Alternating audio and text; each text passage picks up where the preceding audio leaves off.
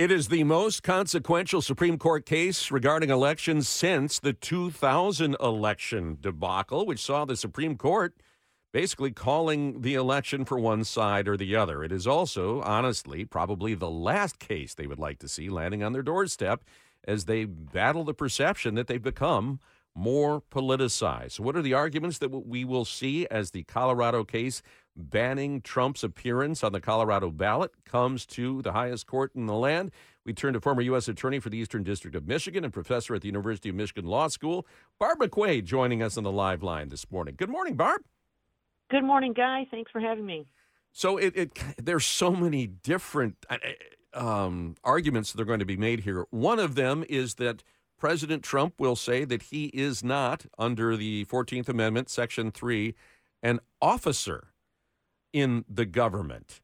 And yet there are kind of dueling definitions about that, aren't there? There are. And, Guy, if I were a betting person, my bet would be that the Supreme Court will decide this case on one of these more legal issues as opposed to engaging in the bigger question of engaging in insurrection. And this is one of them. When courts look at interpreting statutes, they have to look at the language of the statute. And so what this says is that this provision applies to senators, representatives, and other officers of the United States. And so the argument is, well, if they intended to include the president, they would have named the president as they did senators and representatives.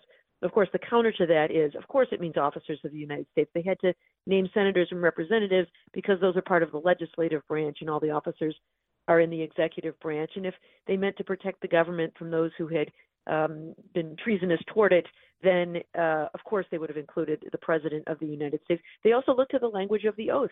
The 14th Amendment says those who have taken an oath to support the Constitution. The oath the president takes is to preserve, protect, and defend the Constitution. Mm-hmm. And so, that suggests that they meant something other than the president. But in earlier versions of Section 3, though, the president and vice president were included, and then it was scrapped from the final text. Doesn't that tell us something?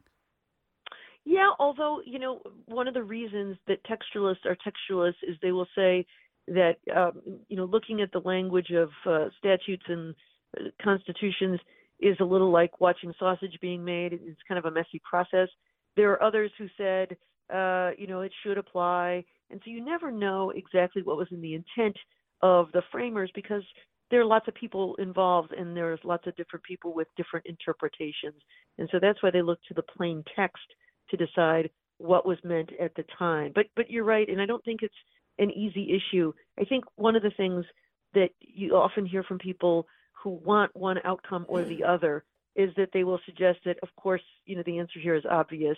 And I don't think it's obvious. I think there are a lot of hard questions to be decided here today. And omit a lot of information in the process. So do you believe Trump's lawyers will cling to that officer of the United States? Because the other argument is he didn't engage in an insurrection. Jamie, I think that they will raise a number of different arguments as they have in their brief. And what they get a chance to talk about today will be very much a function of the questions that they're asked by the justices. They may want to avoid that substantive issue of engaging in insurrection, although even that is pretty vague. And there are some additional questions. And if Donald Trump can win on any one of them, then he wins. And so there are some other ones. One he's argued is that it's premature to ban him from the ballot now because the language of the 14th Amendment prevents someone only from holding office, not from running for or seeking office. Some say that would lead to an absurd result, right? Which is right as a practical matter. Then, you get to January and they say, "Sorry, no can do. Let's start over and pick someone else."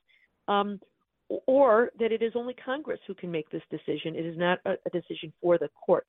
And so I imagine that Trump's lawyers will focus on all of those things because if he wins any one of those, then he wins. And so giving the court some off-ramp to avoid that engage in insurrection, I think might be an attractive alternative for him and for the court. Barb, there's a strict decorum to follow when you're in the Supreme Court, and former President Trump has basically been in all of the courtrooms where he's facing cases across the country. Is it a good idea for him to be there in the Supreme Court? I know there's no cameras there; they do audio, Is it a good idea for him to be there and maybe try to turn that into his own type of Campaign circus? stop. Yeah, campaign circus. If I were advising him as his lawyer, I would say there is nothing to be gained and much to be lost by your presence inside this courtroom. So maybe you should spend your time in other ways because, as you say, it's very strict. They have a sergeant at arms. They follow a very specific protocol. There are time limits on all the arguments.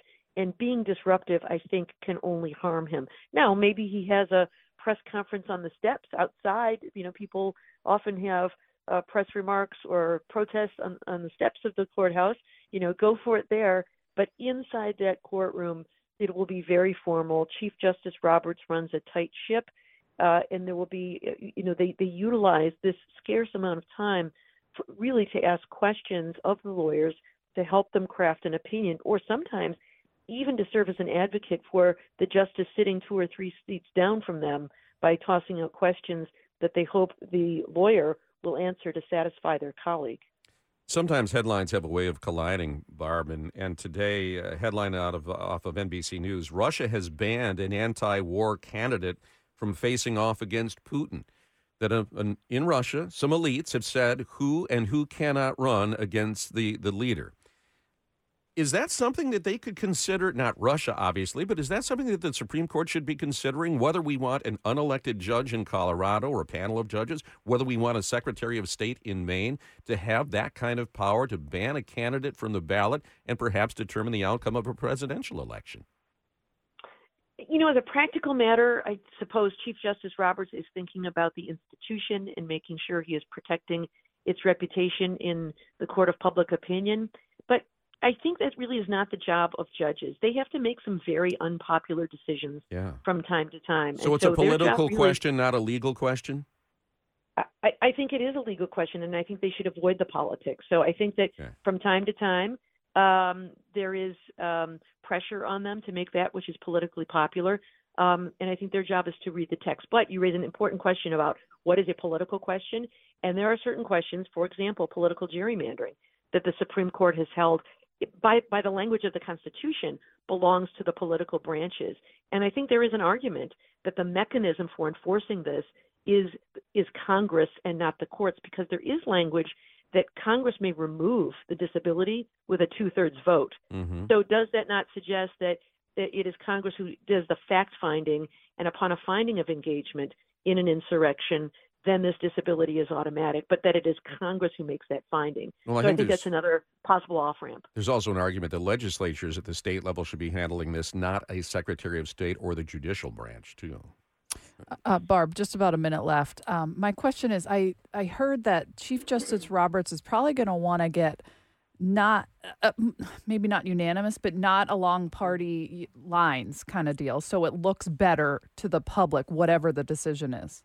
Do you agree with that?